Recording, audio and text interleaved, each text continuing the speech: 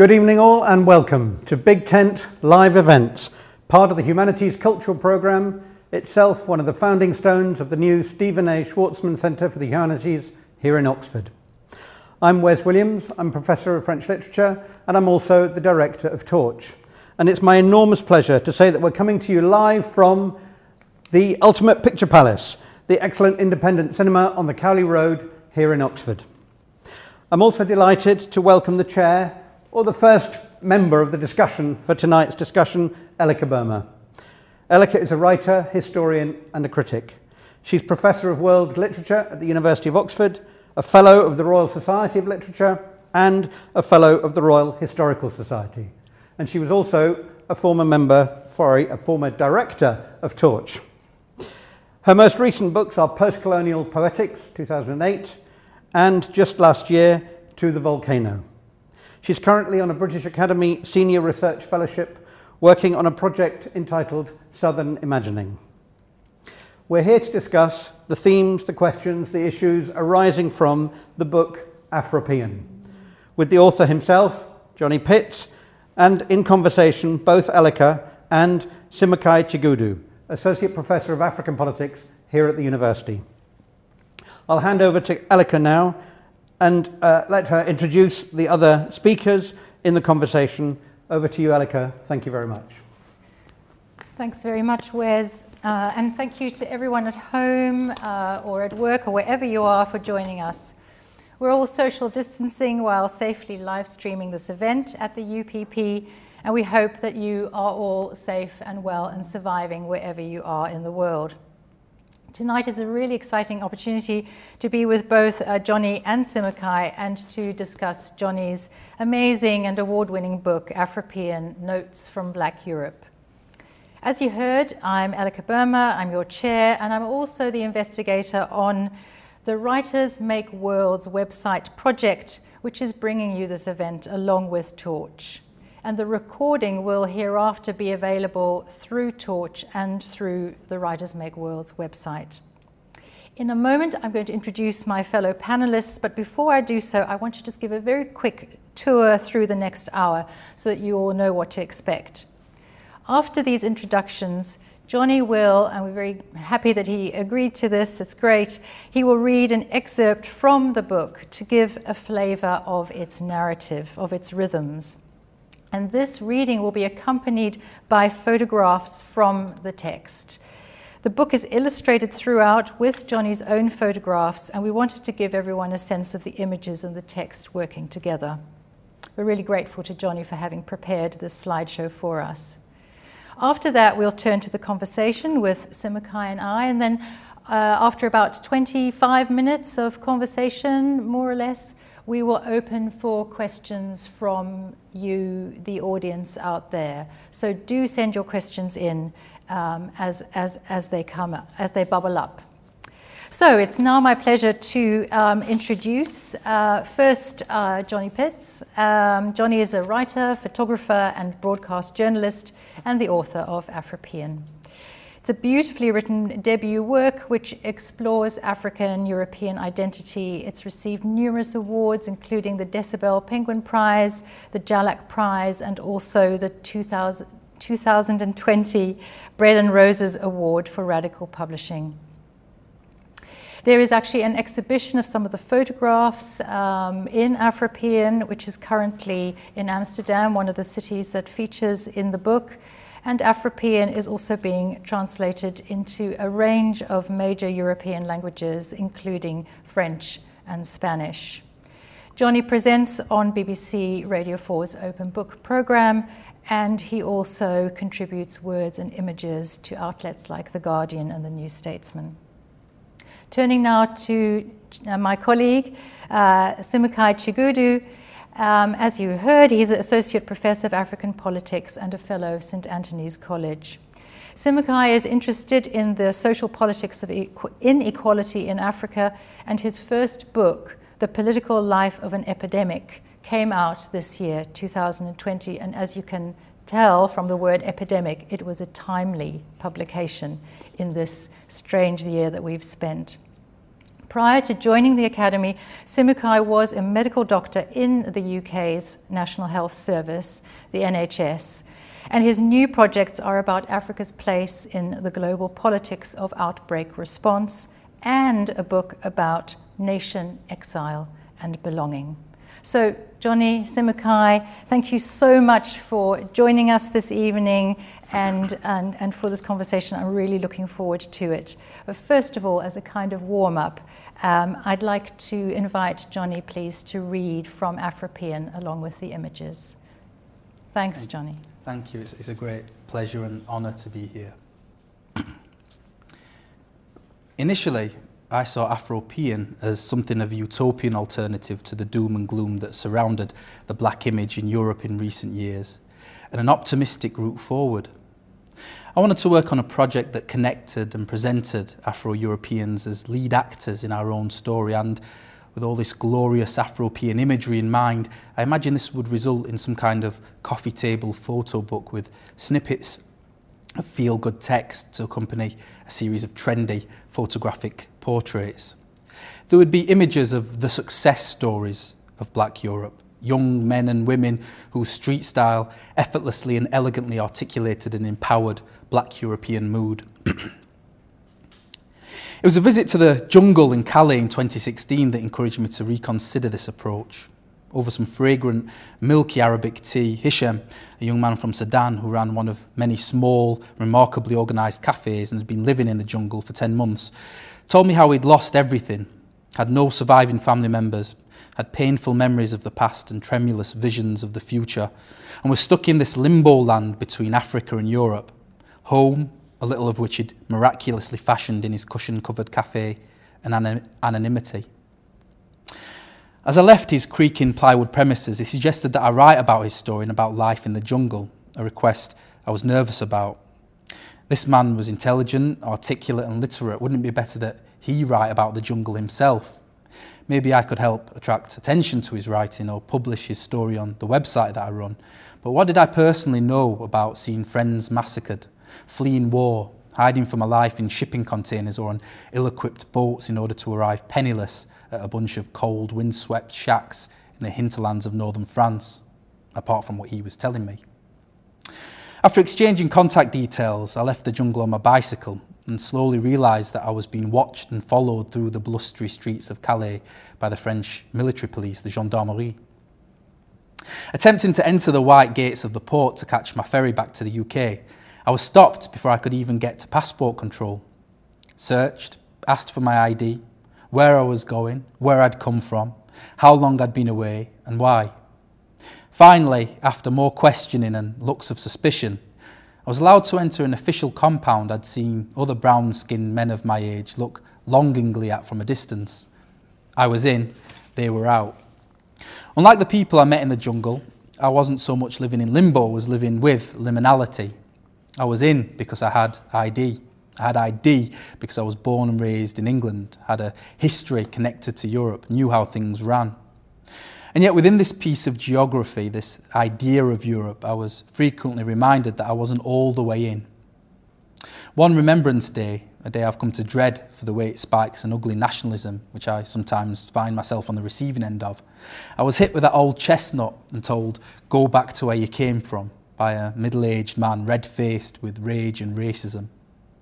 My skin colour had disguised various facts, such as my grandfather having fought for Britain behind enemy lines in the Second World War and winning a medal for doing so.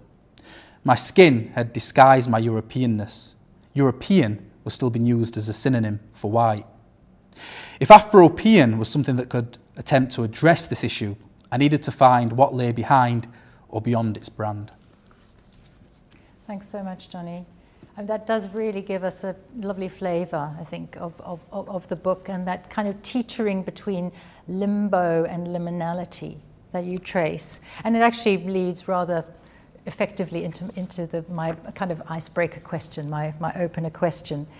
As we've been hearing, Afropean traces your journeys through some of the major cities of Europe and your encounter with Black communities and their histories in those cities, often buried histories, invisible histories, obscure histories. It's a deeply personal journey, but it also deeply mines collective black history and then draws those threads of personal and political together. Could you just tell us a bit about your own journey in writing the book? I mean, you talk about that in the book. You know, you take your Ural pass and you go to these different cities and you stay in hostels. But maybe can you just give us a sense of how that narrative came together and how you then saw that story related to this much bigger story about African Europe? Well, this journey happened, you know, mostly in 2011, you know, so it's quite a while ago that I took the journey. And before, you know, Brexit was on the table. But I started to notice disjuncture between everything that I felt held me together. It was especially pronounced after the 2008 financial crisis. I think whenever there are economic problems, you start to notice a rise in racism. People are looking for scapegoats. You know, anywhere but the financial institutions. But even before that, I think really this book emerges out of the rubble of New Labour. And I think that there was a kind of veneer of inclusion under Tony Blair's reign that I think I bought into in the early days, at least, certainly, you know, before the Iraq War. And I think we all were quite optimistic as young people, sort of entering the world, leaving school and entering into Tony Blair's Britain. You had that cool Britannia moment. Britain felt forward-looking and multicultural. And I gradually saw that dissolve under Tony Blair's leadership, actually. As this country started creaking, I started to notice language being used by people I would have once called friends, especially my white working class friends that I grew up with. And just in general, I started to notice goodwill crumbling a little bit. So in some ways, maybe this is a dramatic way to say it, but I think this journey was a journey of survival. It was feeling like this island that I'm living on no longer quite resembled home anymore. And how could I piece the jigsaw of identity together in a way that it would not just make sense for me, but make sense for other black Europeans. And then also in a certain way, make sense to some of my white friends as well. This book is about trying to build bridges and trying to tell stories in a nuanced way that will hopefully, after people have read it, change their opinions. So I think, yeah, there are a bunch of things that really contributed to me feeling like I had to just leave this country. And I wanted to go towards Europe because I found, you know, working as a music journalist, I was astonished by the obsession, this sort of Anglophone obsession with America and the States, and everybody looking to the States for answers, whereas I felt that there were other countries dealing with the legacy of colonialism that might teach black people in Britain how to deal with this rise in nationalism, and also, you know, try and create some kind of narrative of solidarity amongst black communities living in Europe. On that note of kind of sewing together and music, I'm looking at you, Samakai, because I know that you're keen to ask some questions in that regard.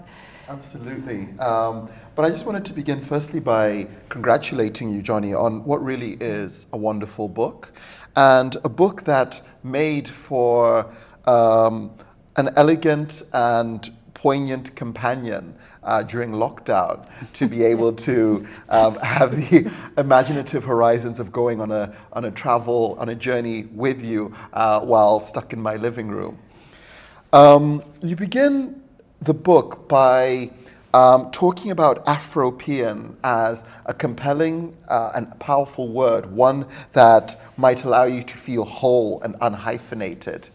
And, you know, just a moment ago, you were describing this sense and this tension between limbo and liminality, both terms connoting a sense of not quite being there yet, not quite arriving, not yet being whole. And as I started to read your book with this point of departure, you know, early on in your journey, as you talk about arriving in Paris, you confront, as you describe it, a kind of disquieting expanse of loneliness and uncertainty. And this phrase, you know, hit me in the chest as I felt it mirrored my own sense of arriving in Europe as a black teenager coming from Africa. And as you go on your journey, encountering different iterations of what it means to be black in Europe, you start to fill this empty expanse with the vastness of this category of Afropean, which is at once very enriching, but really invites me to ask you, where do you land at the end of it? How do you wrestle with your own sense of what it means to be a black man in Europe today? Oh, that's a great question. Thank you, Simakai. I think Christopher Hitchens, of all people, once said that the end of every book is a departure. And so for me, I'm not sure I really landed anywhere. And in the end, I realised that Afropean was less a destination and more of a departure point. It was not a place that I kind of almost began this journey feeling overconfident about what it meant to be black, what Europe was, and what Afropean could be. And that very quickly began to fall apart. I've got to stop saying this because it's not a very good selling point for my book, but I often describe my book as a happy failure. And what I mean by that, I suppose, is that you know, the destination wasn't Afropia or Afropean. It was more that Afropean was a kind of portal into a different way of experiencing Europe, one that contradicted the kind of homogenized travel narratives that you might read from people like you know, Paul Theroux or Bill Bryson or Jan Morris. Jan Morris for me is actually quite interesting because she wrote a trilogy called Pax Britannica, which is all about the British Empire. And as I was reading it, it's such an apologist account of empire. But as I was reading it, the one thing I couldn't deny was that it was compelling. It was an astonishing way to think about or to experience empire.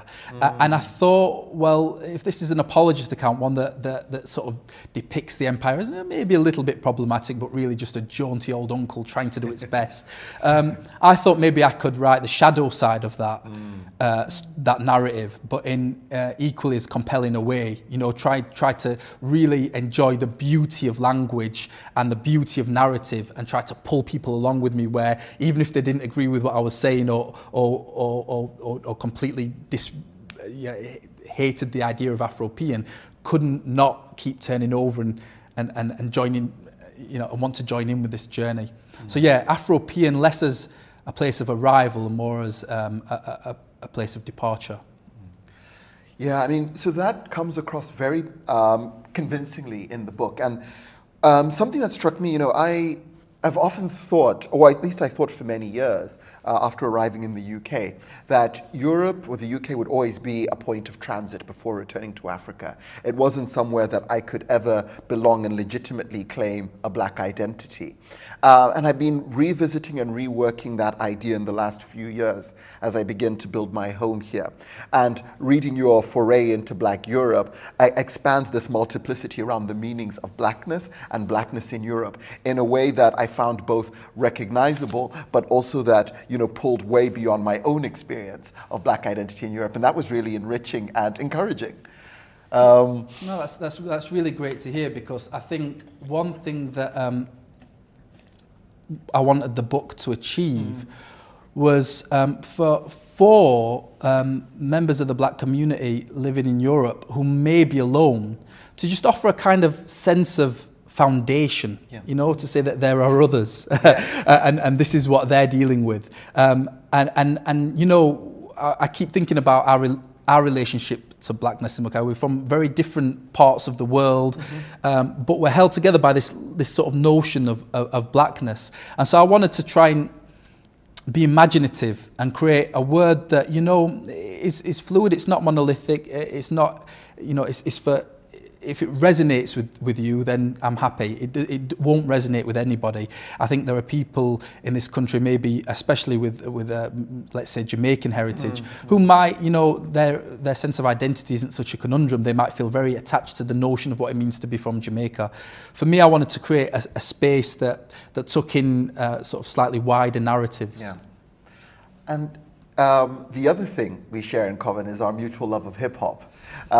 Which I greatly appreciated the references scattered throughout the book. I mean, you know, very early on, I think it's just on page 6, you quote the mighty Mos Def, who, and it was a really apt quotation because it ties into what you're just talking about now, about how in the US, as Mos Def is commenting, blackness is often treated in these high and low superlatives. You know, we are kings or we are paupers.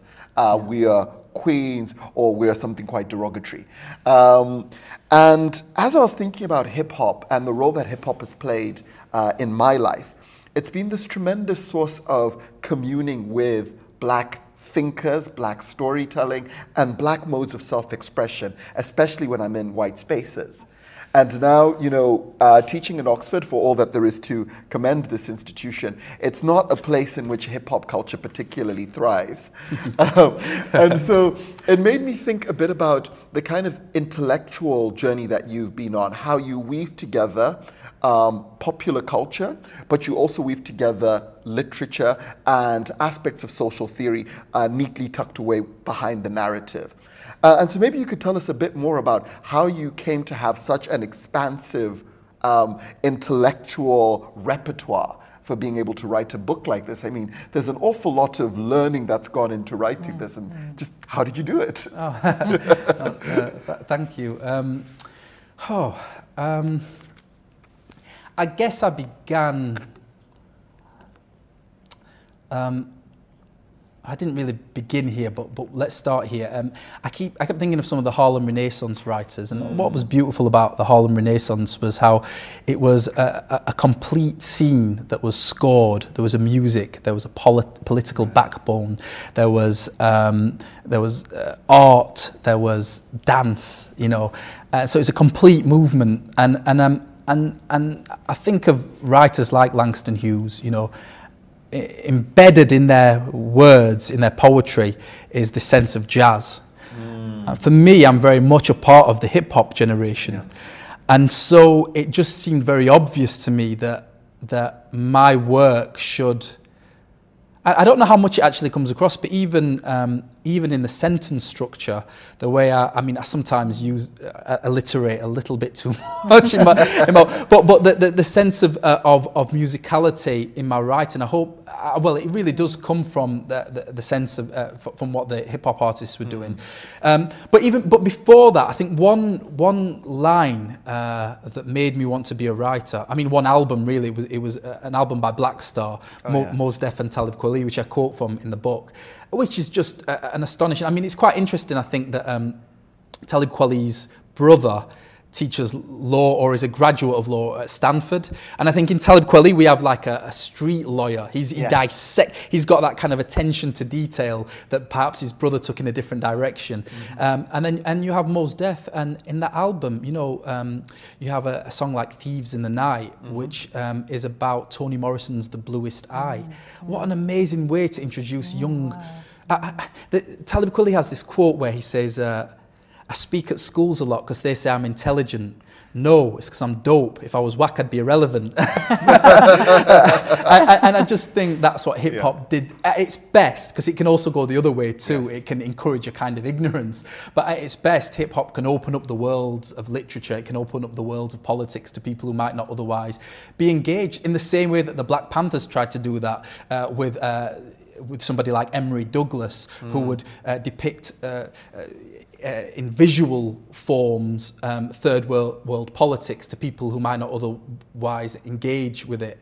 But yeah, there was one line, again, to go back to Talib Kweli, that he says on that album, which is, look in the skies for God, what you see besides the smog are broken dreams flying away on the wings of the obscene. Wow. It's and I think this book is just me trying to do that over and over. That one line is trying to invoke that in my sentences. So it's absolute hip hop was crucial to my life growing up. When school was failing me, hip hop was there, taking me by the hand, saying you could be a man of letters, in a way that that my teachers, never did. I remember to go on a little bit, but I remember like being obsessed. I've always been obsessed with words from a young age, but I just remember how at my primary school I was put into the lowest set, even though like my white friend was put into the highest set, and we both knew that I was the writer, or the one that was, and the reader, the one that is interested in words. And I remember getting told off. I remember the teacher, she was talking about oxygen or something, or air. No, she was talking about air. I remember saying, "Oh, miss, is air ubiquitous?" I just learned about this word ubiquitous, and I wanted to try it out. I was like 7 or 8 years old. And she told me to stop showing off. Oh, wow. And there was that constant sort of sense of don't get above your station. James Baldwin talks about this. He talks about how, as soon as he was born, the world seemed to take one look at him and want to put a broomstick in his hand. And he had to say, I know what you're seeing and I know what you're thinking, but I'm not that person. For me, hip hop was a place that said, you're not that person. Yeah, absolutely. Can I just come in there on mentioning one of my favorite writers, Toni Morrison, and what you've been saying about words and word craft, Johnny, and also just narrative and people joining you on your journey, readers joining you on your journey. It's something I often explore with students, this idea of narrative or writing story or writing narrative as a mode of self-understanding. And that thought came to me again and again in reading this book. Because your journey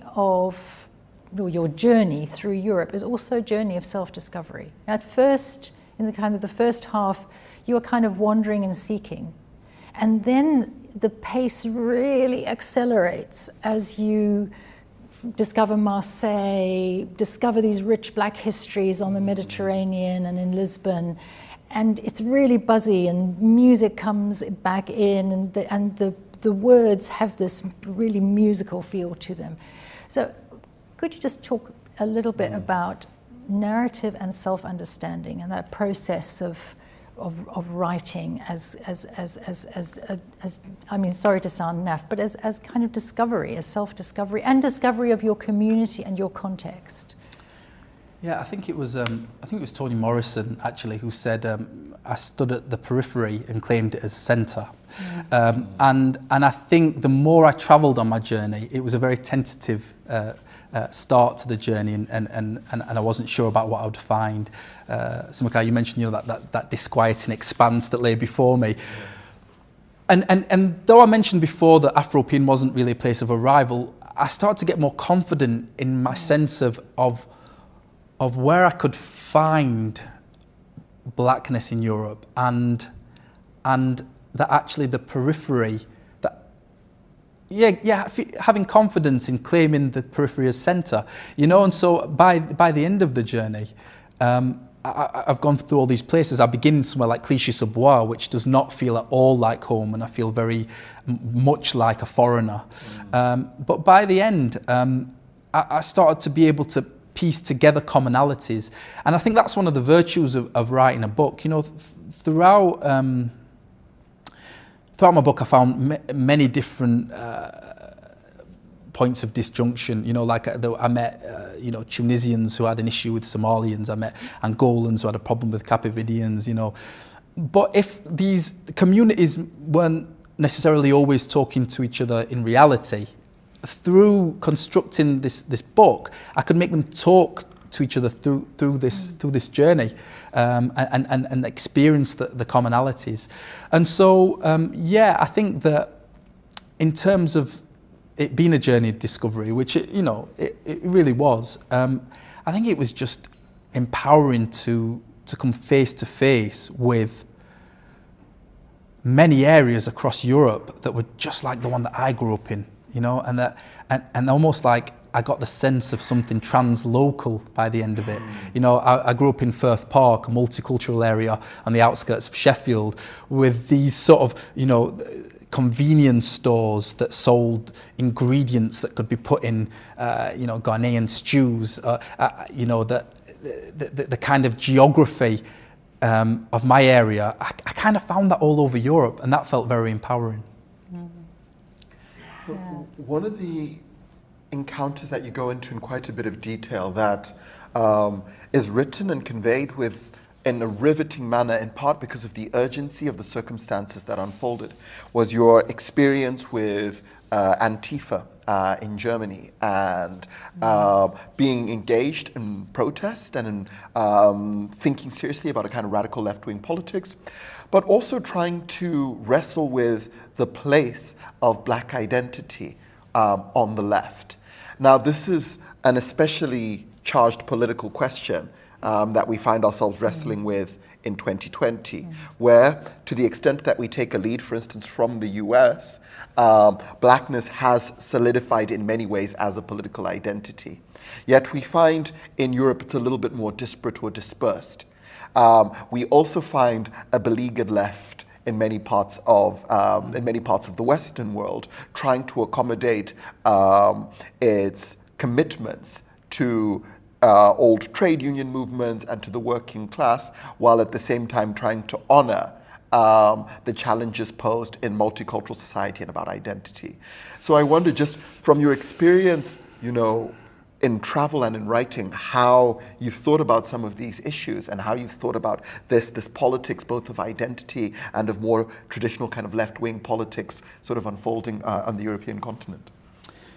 Yeah, that's a really good question.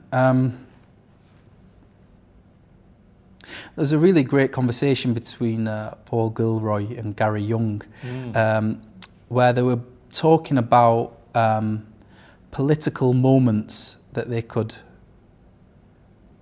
anchor themselves to, and for Paul Gilroy it was the Cold War, and it was the threat of nuclear destruction, right. And he was, and that mobilized him.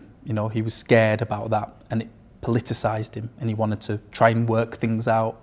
And with Gary Young, he was saying that it was more, what was going on in South Africa in the 80s, and then also the miners' strike, Right. By the time my generation comes around, which we're kind of a similar age, Simukay, I feel like the left had been swallowed up a little bit by that sort of new Labour. And I remember, to go back to Paul Gilroy, he wrote something that was really interesting. He was talking about how in sort of the mid-90s, he left to go and teach in the United States. And when he returned, his old comrades on the left were now suddenly management consultants. and I just think that interesting idea of people on the left being management consultants, and that's kind of what happened with New Labour. And I think my generation, I'm speaking specifically, I think you probably had a different experience being from Zimbabwe, but for my generation in Britain, I think we were kind of apolitical. There was that notion that Francis Fukuyama put to the world about the end of history, the fall of communism, no alternative vision for the future other than neoliberal capitalism, And so,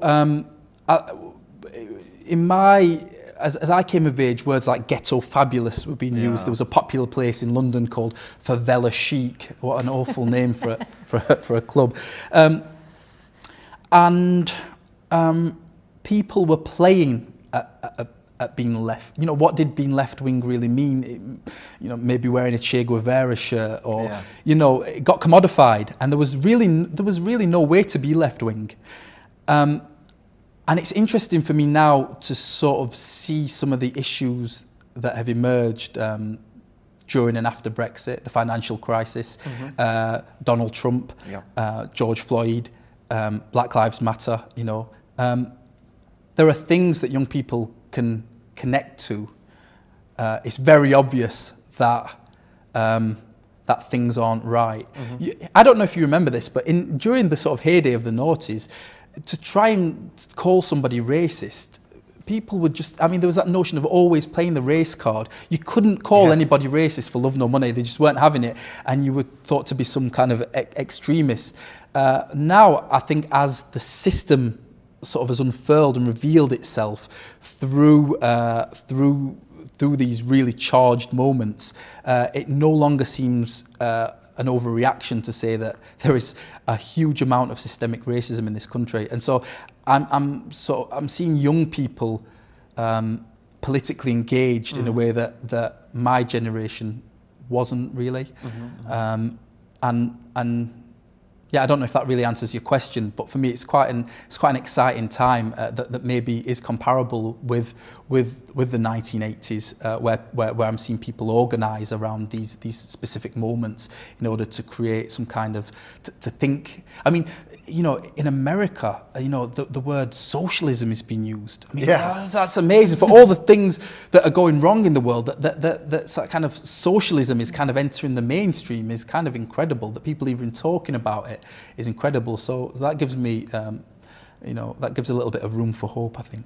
I think you're right. And I would say that one of the beautiful things you capture in your book is that in documenting the diversity of lives of the Africans and other black people that you encounter on your journey, you know, when you situate that within a wider political frame, it becomes very clear that there are these powerful links between history and histories of imperialism, between various forms of class-based and labor exploitation, and of course between racial identity. So I think that this serves, again, as a powerful feeder into a more engaged and progressive politics for a younger generation.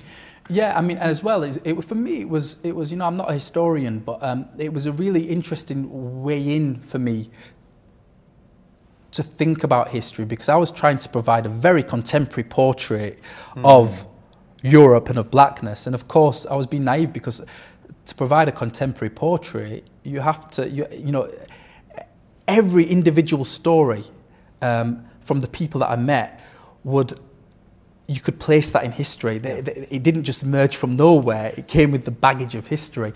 And so, you know, the book really could have been initially maybe a third of the size. And then suddenly each story, each individual, now everything that I was seeing on the ground, I started to see the shadows and the energies behind it. And for me, it was a way to make history breathe. I quote a scholar, Michelle Wright, who says, you know, history is not behind us, it's all around us in changed form, which I think is really interesting. It ties in with a lot of physicists say when they talk about time as kind of well, people don't really actually know what time is, but how it's just different configurations of the same ingredients. And I think that's a really interesting way to look at history and the history of blackness when trying to portray something that's contemporary. Yeah, absolutely. Trying to draw out that emphasis on what is around us, the history that's around us. I'd also like to think about the audience all around us, listening and enjoying.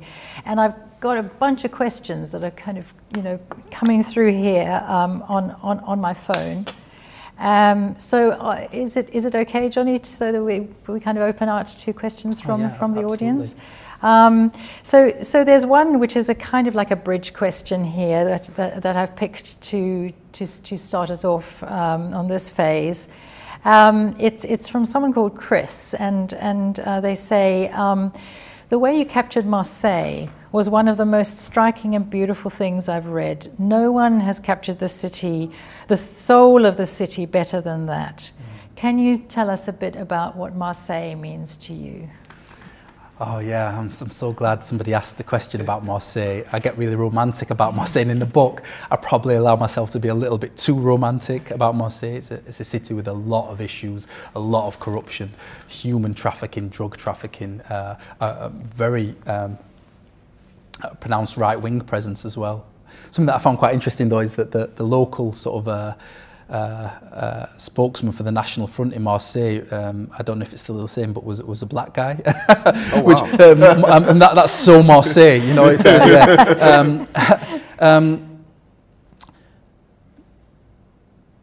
I mentioned I'm from a place called Firth Park in Sheffield, which is very multicultural, a huge Yemeni community, a big Jamaican community, Somali community, white working class community. When I visited Marseille, it struck me as, and I jokingly refer to it as such sometimes, as Firth Park on the sea. You know, it's a city where, despite all the inequality that is there, it's a city where working class culture is lived in the centre of the city. It's so much a part of the city's mythology, in a way that you can't say for cities, any other city in France, but really across Europe. There's nowhere like Marseille where you're confronted with multiculturalism and with working class multiculturalism. There's nowhere, I don't think, in Europe, maybe even including London, where you can find working class life lived in the centre of the city in such a way. So I felt immediately at home there. It's really one of it's kind of a birthplace of French hip hop. One of the biggest French hip hop groups, I Am, are from Marseille, and encoded in I Am's music is a lot of Egyptian mythology. And initially, when I hear their music, I heard their music before going to Marseille, I thought they were trying to do what the Wu-Tang Clan did, which was kind of like take a culture like they use Chinese culture and just claim it as their own as a way of escaping the reality in front of them. Whereas in actually what I Am were doing were honouring the culture that was right on their doorstep, which was a Mediterranean culture, which was a North African culture.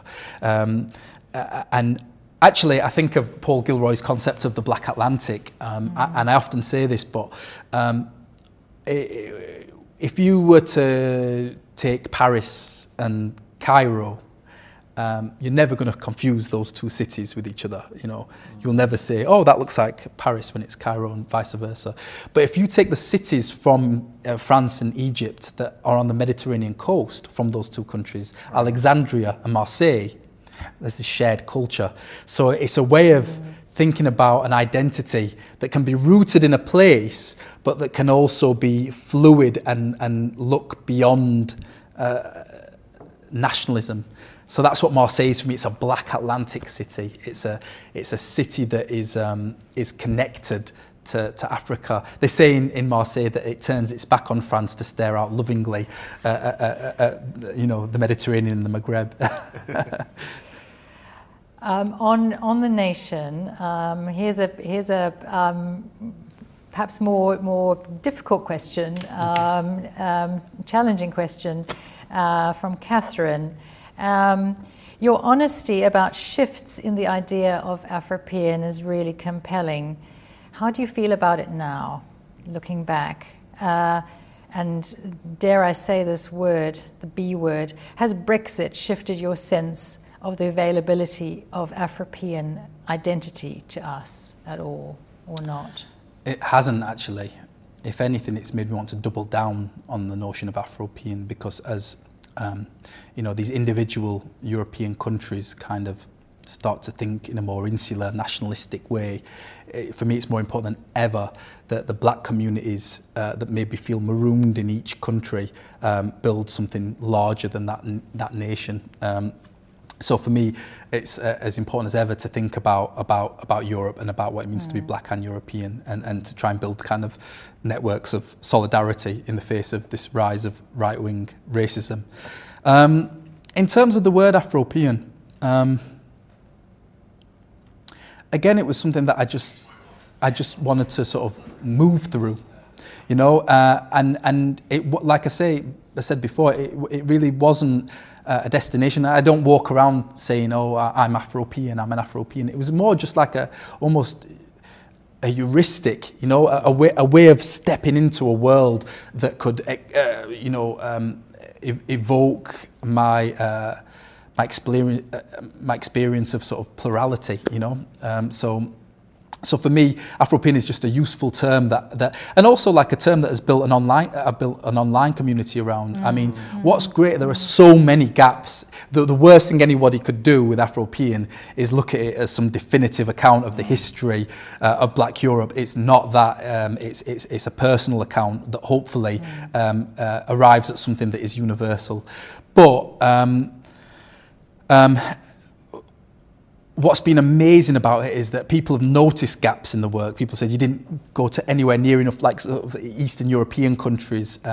You know, there are huge countries in the south of Europe. I mean, you know, Spain, I just breezed through Spain, breezed through Italy, which are two places which are particularly interesting when you're looking at what's happening with refugees trying to escape Libya and Sudan and going to these countries. And what's been amazing is that, like, this book emerges from this online community, which is afropean.com, and initially it was a Facebook page. And people would guide me, you know, from the community and say, oh, if you're going to Lisbon, you need to meet my friend here who will take you here. But then what I want the book to do now is to go back into that community. And so there are people who are now writing from the perspective, you know, we had somebody who was writing about growing up black in Slovakia, you know. We had somebody who wrote about growing up gay and mixed race in the Isle of Wight. We're starting to see people get in touch who are saying, you didn't write about this place, but I'm from here, can I contribute? And that's what Afropean should be. It should be, the book especially, should be just a tool to encourage people to share their stories. There's a really positive charge in that. I've picked this question because it takes us back to the photographs with which we began. It comes from Phil. How did you choose the photographs you've chosen to include in the book? I'm really curious about this too. Presumably the ones that made it in are parts of a much broader project, much broader whole.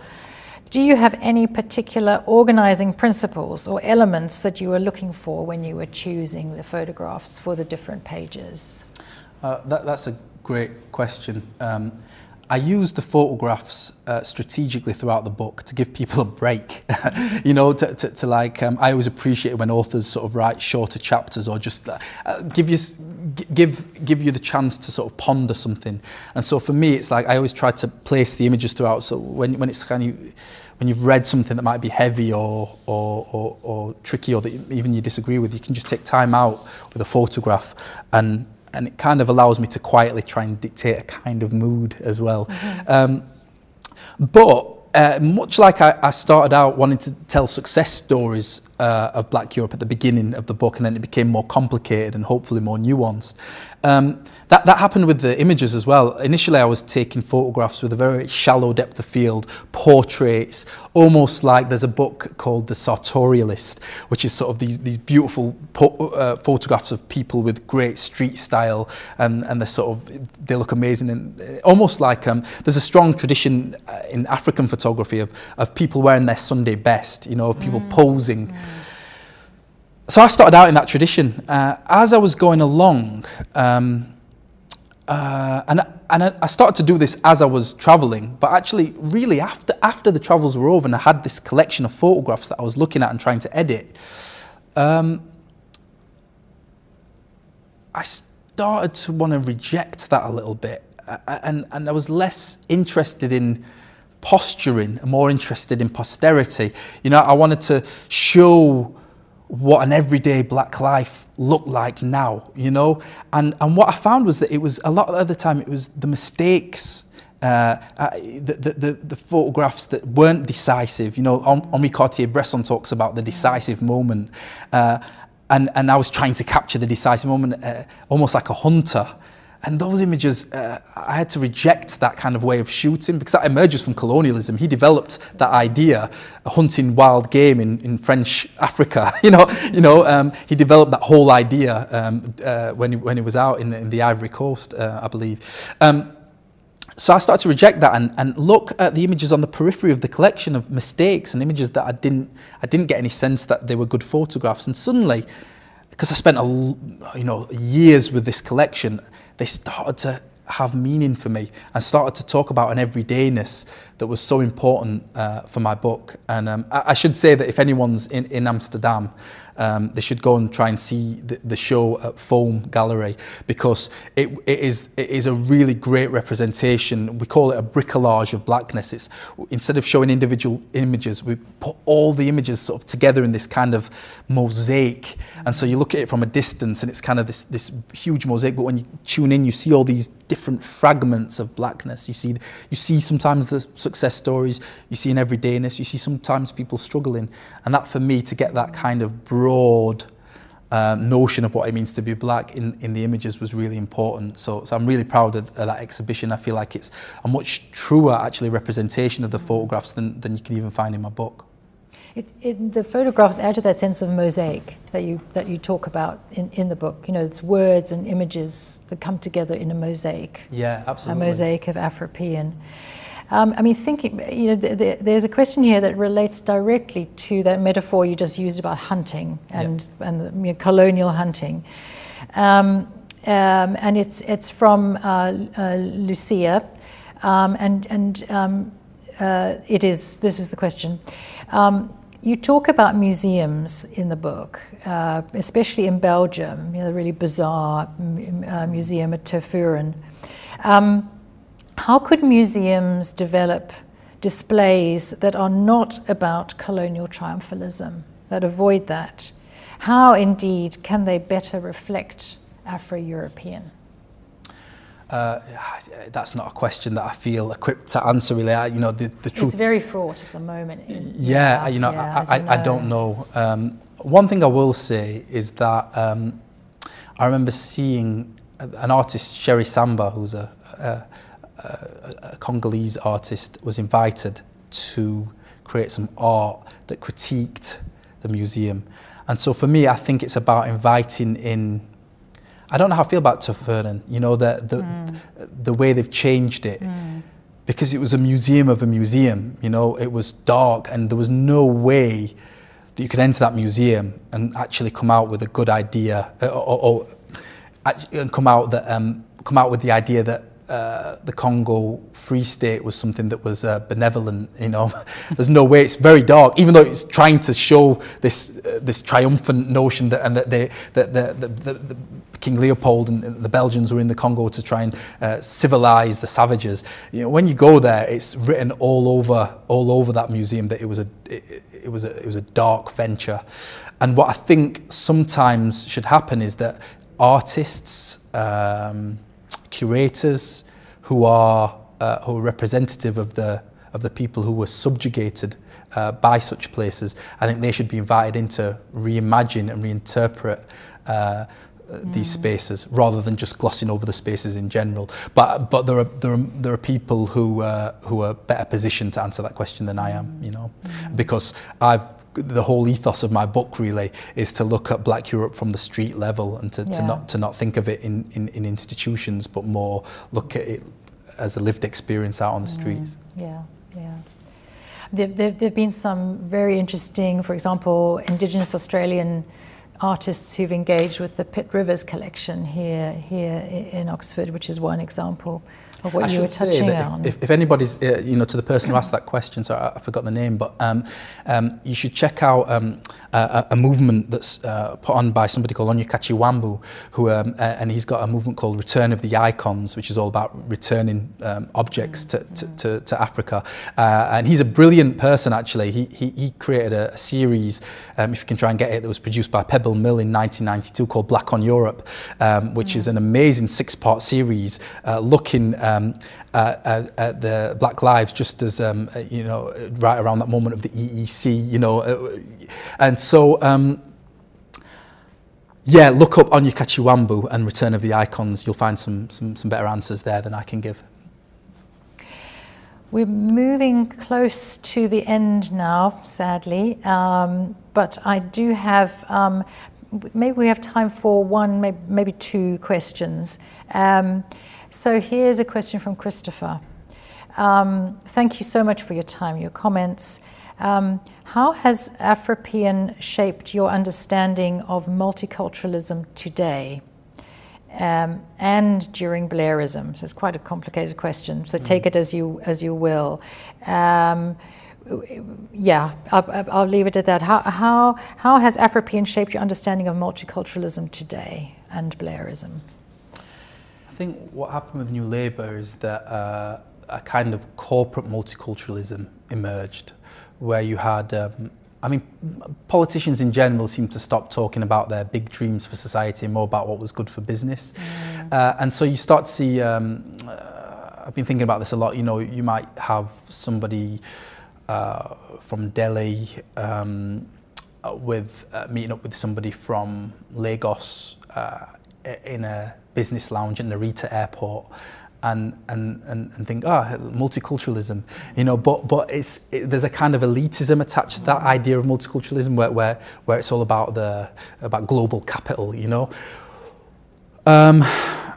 And what happened with something quite interesting with New Labour is they on the one hand seem to sort of promote a kind of notion of multicultural Britain, and on the other hand, you know, the MP for my local constituency where I grew up, which was Brightside, was David Blunkett, who famously went on record to say that Britain was being swamped by asylum seekers, you know.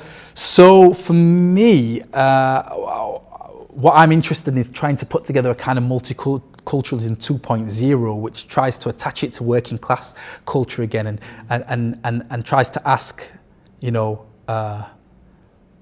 white working class people to broaden their sense of what it means to be working class for a start, and to look at how some solidarities might be forged there that could battle. It's amazing to me how so many working class people that I know from Sheffield, white working class people, see Boris Johnson as an ally, and it's the same in the States. They see somebody like Donald Trump as an ally. You know, I bet he's fun on a night out kind of thing.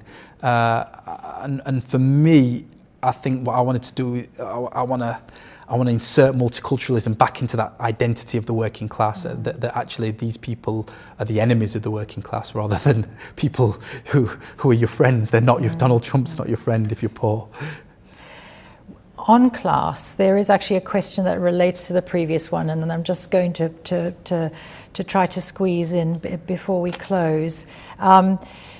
Sarah asks that Afropean is a word to create a black European identity, but do you think that the word means the unification of very different classes of black people living in Europe? And you know, is it a kind of like an umbrella term in a way, but bringing different class fractions, different classes together? I mean, I think I'm interpreting here, but you know, she's worrying about those different classes coming together under that one heading. Yeah, I mean, I hope so. You know, this is not a term. I think there's a place for various configurations of blackness, you know, and so I don't want to critique even something like Afropolitanism, you know, but for me, Afropean can't be about sort of the success stories of people who can afford to move to big cities and work in the media industry, or you know, it has to involve working class people, and so I think that was the beginning of my journey. Really, is you know, the word emerged from when David Byrne signed Zap Mama, and together they coined this term Afropean, and it emerged from music. But what I realised is that what was happening with Afropean within the realm of music is they always involved stylists and fashion photographers. And for me, I mean, not only did that not include my own story, that notion of this really successful Afropean identity, but it had, you know, it had to take into account black men and women who work as cleaners, as security guards, as street sweepers, as you know, as mothers, as fathers. You know, it had to go beyond this sort of notion of this almost quite sort of capitalist notion of the success story. So I hope that Afropean is something that that working class people feel you know, resonates with their experience. It was certainly built from those ingredients because of where I grew up. Thanks, Johnny. With regret, it's been fantastic. We're going to have to move to a close. I'm just going to say a few closing words and then thank you very much. This brings us to the end of another fantastic evening here at the UPP, the Ultimate Picture Palace, part of the Big Tent live events, and thanks so much for hosting us.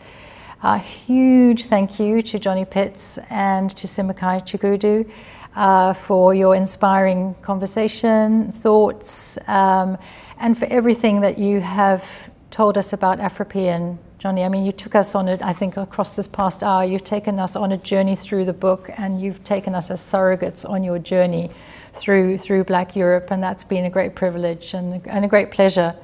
I can really recommend this book to everyone who hasn't yet discovered it. I'd like to thank everyone out there, to all the viewers at home for watching, for your amazing comments and questions. Really sorry that they were literally just kind of pouring into my phone a moment ago. So I'm really sorry if we didn't manage to get round to picking all the questions. There were loads. And then I'd just like to invite everyone to join us for the next Big Tent live event on Thursday, the 5th of November. Remember, the 5th of November at 5 p.m, live from another Oxford venue, which will be the Holywell Music Room, when we'll be hosting a live performance from opera soprano Nadine Benjamin and pianist Nicole Panizza. And I also, for those of you who've perhaps missed some of this or want to see it again, the recording will be up on Writers Make Worlds. Thanks so much, Johnny. Thanks, Simakai. And thank you, everyone, for joining us, and hope to see you again soon. Bye.